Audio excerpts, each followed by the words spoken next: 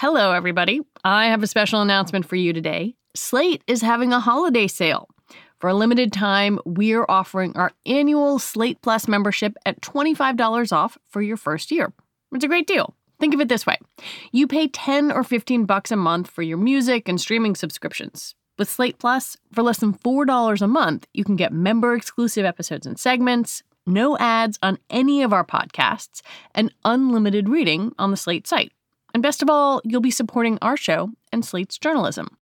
Sign up for Slate Plus at slate.com/whatnextplus. Again, we're giving you $25 off your first year as a member through December 29th. So sign up now at slate.com/whatnextplus.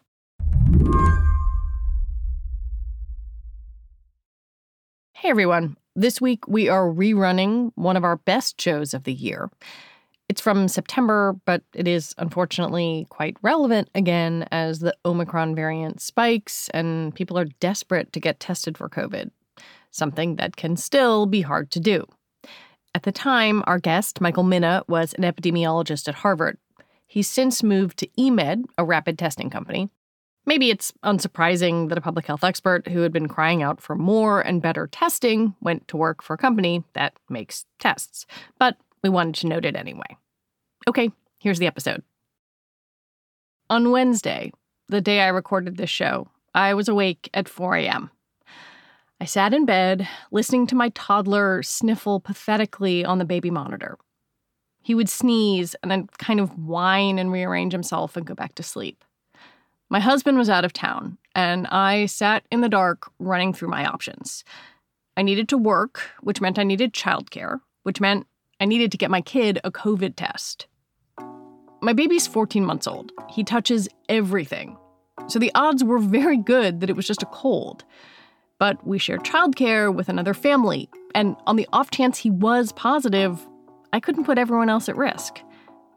In this scenario, whether it's your kid, your roommate, or you, is exactly the kind of thing that doctor and epidemiologist Michael Mina is obsessed with. Imagine if within moments of noticing that your toddler had a runny nose, had some symptoms that could be COVID, you could just reach into your cupboard and in 5 minutes have performed a COVID test without having to get in the car, bringing him around to potentially infect other people.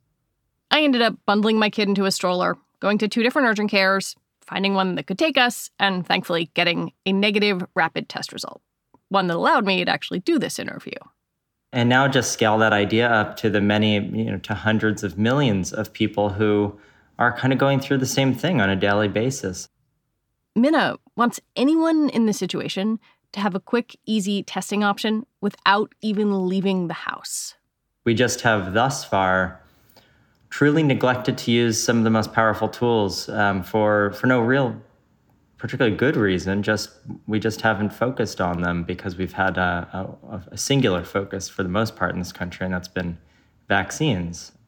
But vaccines aren't going to help you understand if your toddler has COVID and could be infecting you or other people around you. Mina, who teaches at the Harvard T.H. Chan School of Public Health, has been preaching the gospel of cheap, rapid antigen tests for 18 months. First, he was a lonely voice. Now he's part of a growing chorus, saying that we, as a country, are ignoring an easy tool to help us control infections.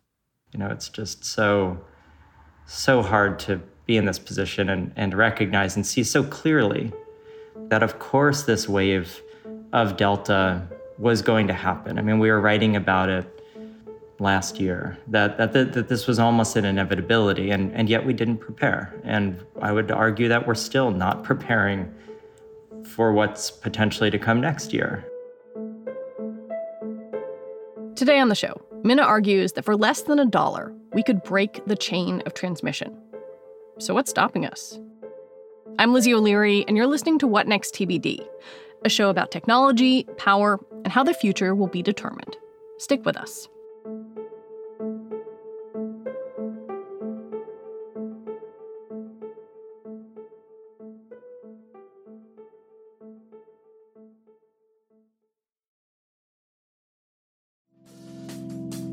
Reboot your credit card with Apple Card, the only credit card designed for iPhone. It gives you up to 3% daily cash back on every purchase. Plus, Apple Card has no fees, not even hidden ones. Apply for Apple Card now in the Wallet app on iPhone. Apple Card issued by Goldman Sachs Bank USA, Salt Lake City branch. Subject to credit approval.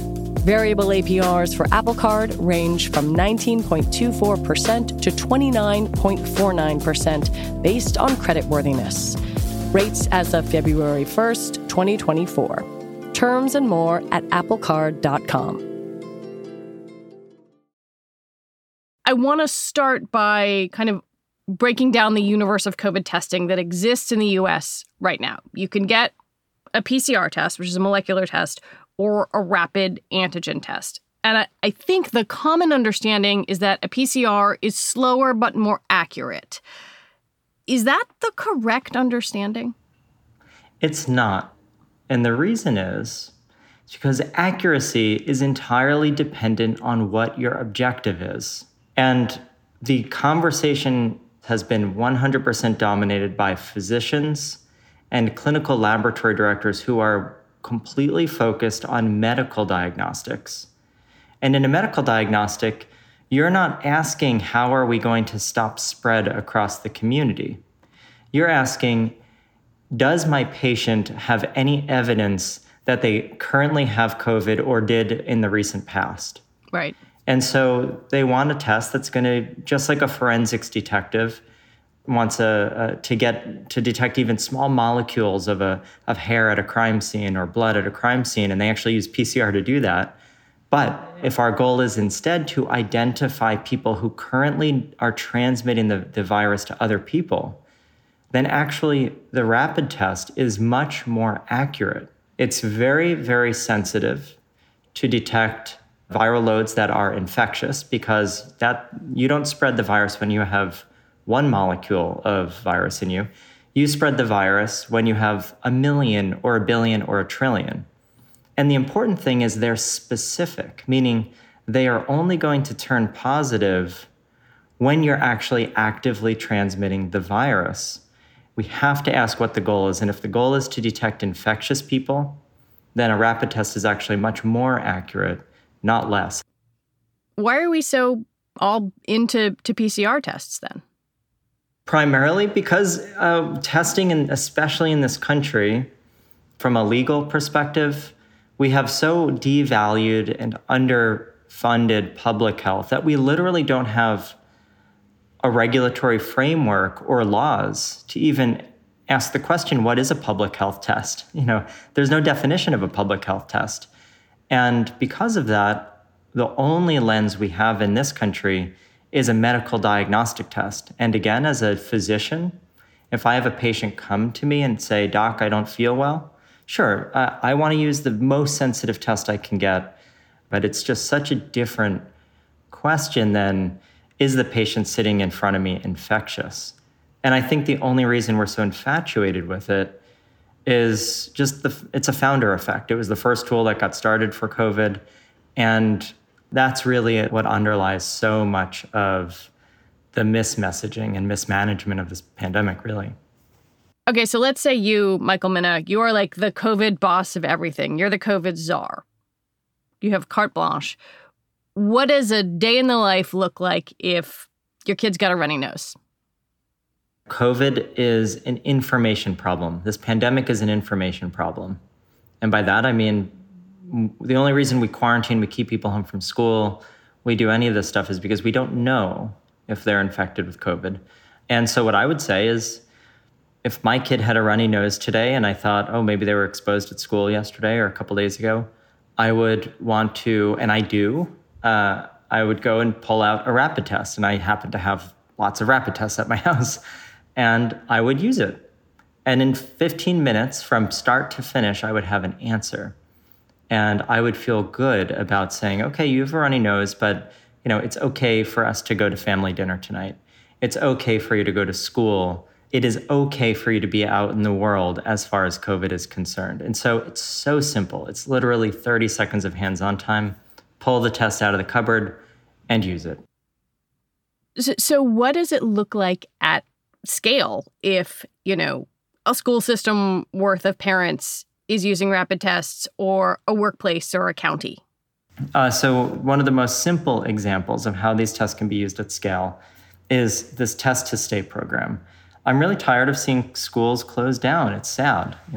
Kids have been out of school for so long, and we quarantine whole classrooms of people when one person turns positive in the classroom. But why? We have to ask, why do we quarantine a whole classroom? We quarantine them because of the information problem, because we don't know which of any of them got infected. So instead of quarantining a whole classroom of students for 10 days because one person was positive, you just test each of those students every day for the next 7 days, and each morning you test at home. And if they're negative, they can go to school, and if they're positive, they don't.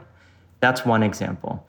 Another example is if businesses want to be back in session and not worry about outbreaks, you do enough testing to monitor for any outbreaks that might be emerging. You can say, okay, we've seen 3 cases in our office building in this week. So what we are going to ask you all to do is to test yourself every morning before you come to work for the next 7 days. And that's enough to completely squash the outbreak very quickly. What Minna envisions is essentially thinking about COVID differently, focusing on infectiousness, not detection. To him, that's the beauty of home testing. But it's complicated. When I think about the information question, right, and what this might look like at scale, I wonder a couple of things. Like, let's say then that I have the ability to do that, my neighbor has the ability to do that, and my kid tests positive. Doesn't me doing that at home not give public health authorities a clear picture of what's going on? Because my kid didn't get tested at a doctor, and maybe I don't tell anyone. How do people then have an accurate sense of positivity rates and community spread? If we're talking about public health, first and foremost, I would forego having the data if it meant that the outbreaks disappear. That's our number one goal, is to not have people get infected. But these rapid tests do not have to be done without any reporting. So right now there's one company in the country who does this, maybe in the world, I'm not sure, and it's eMed. eMed actually worked with the CDC to actually allow you to take a rapid test at home, but with a proctor who's actually watching you do it. Over your phone or over your computer. So they just watch you swab your nose. If you're an adult, they ask you to see your ID so that they can actually give you a real laboratory report. And they report out to the public health officials in all 50 states. So eMed has become a massively important service and model for how you can take these home tests and have your cake and eat it too. You can have a test from the comfort of your kitchen table, and you can get a real lab report, which might allow your kid to go to school or you to go to work because it's actually a verified laboratory report. I want to look at what is going on in the UK, where something sort of similar has been put into place. Tell me a little bit about what the United Kingdom's been doing. So they have generally done what I think of as one half of what I would like to see. It started in Liverpool and now it's nationwide. They are actually enabling anyone who wants a test to get 7 free tests every day if they want. So you can just call up, you can go down the road, you can order it online, call up a phone number, and you'll have 7 tests delivered to your doorstep. What they're not necessarily doing is that second piece of how do you really track them? They're taking the approach that, okay, maybe if you have enough people using them, we just want to give people empowerment tools to enable them to control their little slice of the pandemic. Yeah, I mean, there was a national audit in the UK that showed that, almost 700 million tests have been sent out, and the results of only about 14% were reported. So they seem to be missing that surveillance part of the equation. But the other thing is they're talking about winding this thing down. There's some fear that maybe, having rapid tests be plentiful and available is actually cutting into vaccination rates, which seems also to be a sort of complicating part of this picture. It can be. I mean, the U.S. at this point, I think we have to be very honest with recognizing that the vaccine is not stopping transmission.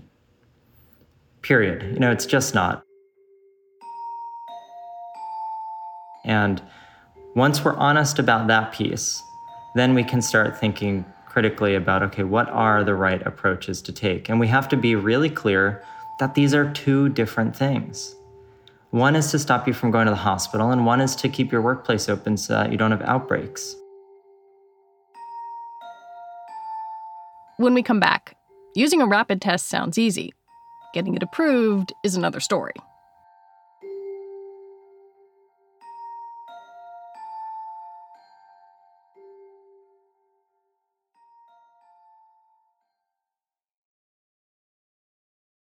You're listening to What Next TBD. I'm Lizzie O'Leary, and I'm talking with Harvard epidemiologist Michael Mina. Mina has spent the last year and a half trying to get the U.S. to adopt widespread rapid antigen testing as a way to control COVID. But those tests have to be authorized by the Food and Drug Administration.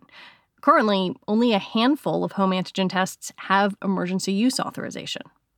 The entire bottleneck for the United States is the authorization of the tests. We have very few tests available to us in the United States.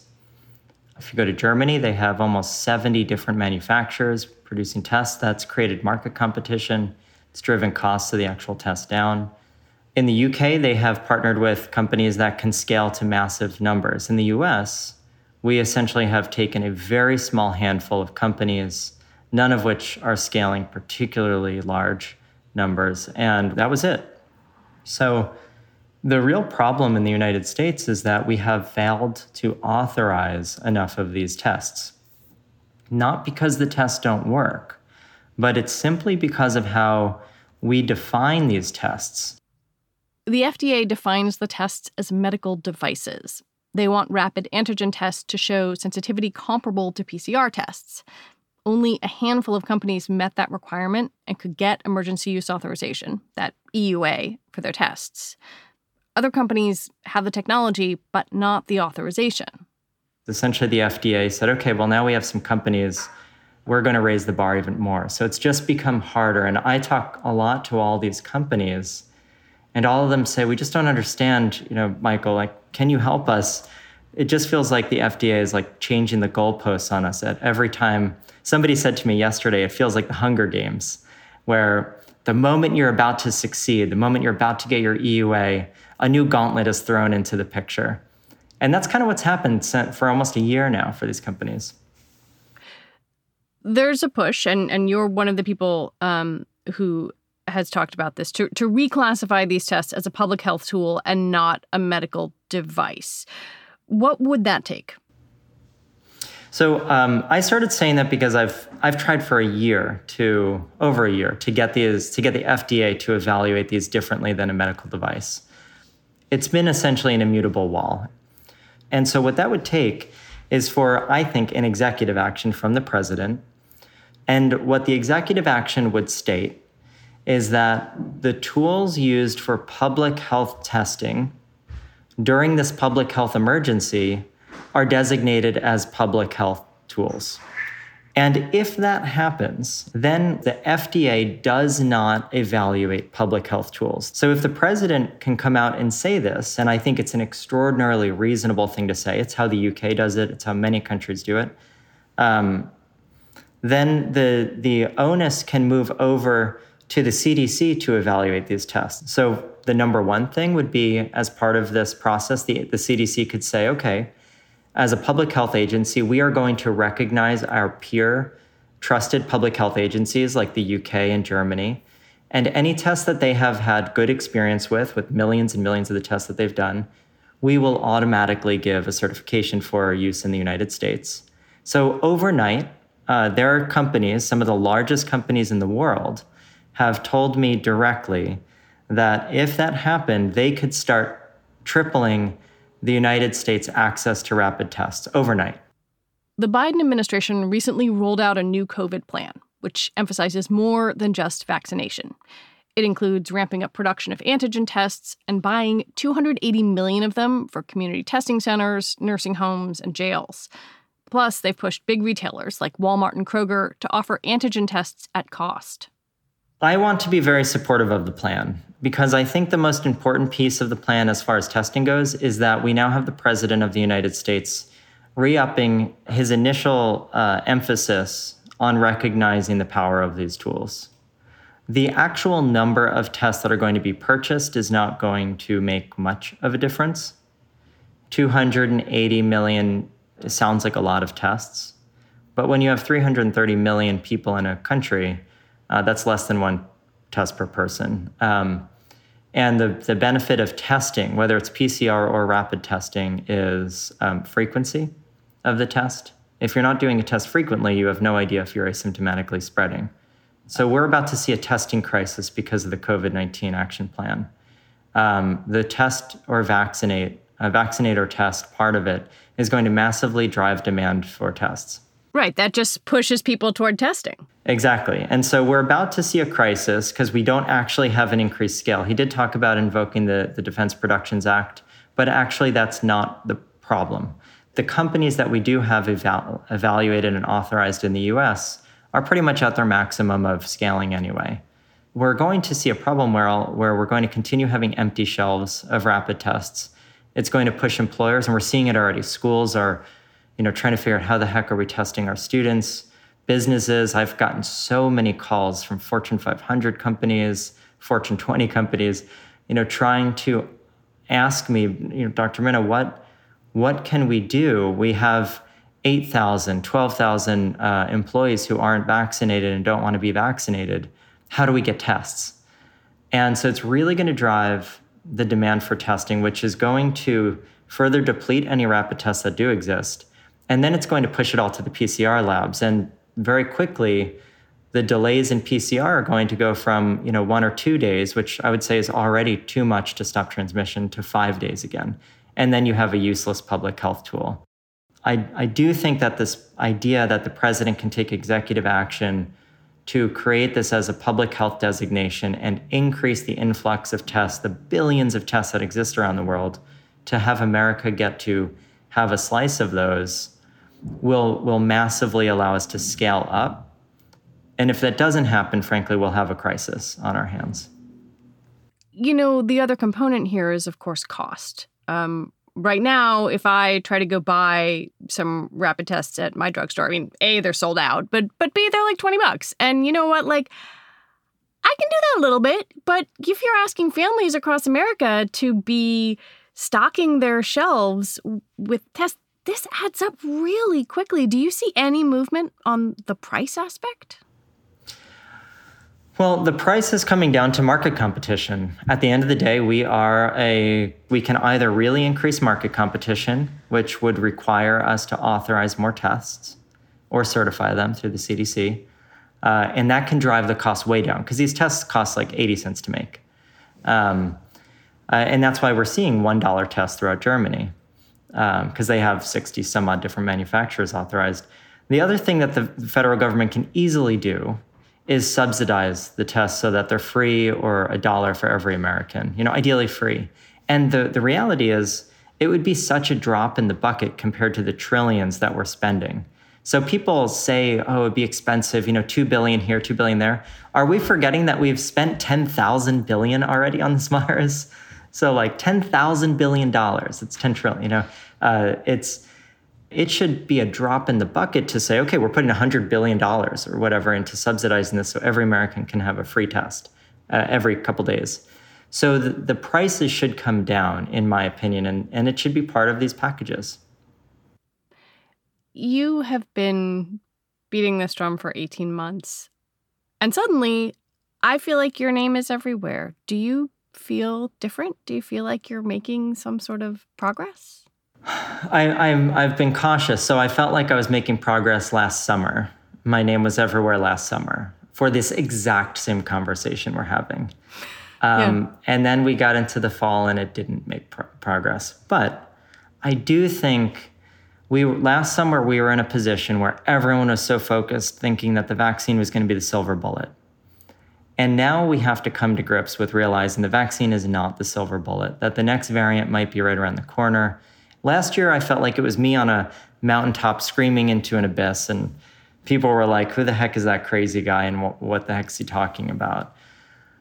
And what's changing is now that people are seeing this and feeling it, they're actually getting frustrated now. The public is frustrated that they go to CVS and they see empty shelves. And I think that this is placing political pressure on the president and on the decision makers and on the FDA to say, how do we change the system? Something's not right. Why are we so behind our peers? How do we get America up to speed? And I'm sick of our government and academics saying certain segments of our population are the problem. We always have to remember that the virus is the problem. The only solution we have for a public health problem like this is the public. And these are the exact kinds of tools that allow the public to feel empowered to take control of their slice. And if enough of the public does do that, then the slices add up and we're taking care of the whole pandemic.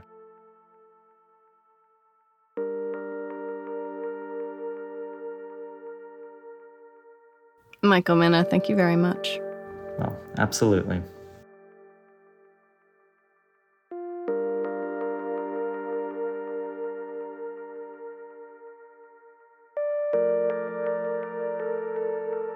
Michael Mina is the Chief Science Officer at eMed. And an update to this story, this week the Biden administration announced that it will start distributing 500 million rapid tests starting in January. And it said it will set up a website where people can order them. All right, that is it for us today. TBD is produced by Ethan Brooks. We're edited by Tori Bosch and Allison Benedict. Alicia Montgomery is the executive producer for Slate Podcasts. TBD is part of the larger What Next family, and it's also part of Future Tense, a partnership of Slate, Arizona State University, and New America. What Next will be back next week. I'm Lizzie O'Leary. Thanks for listening.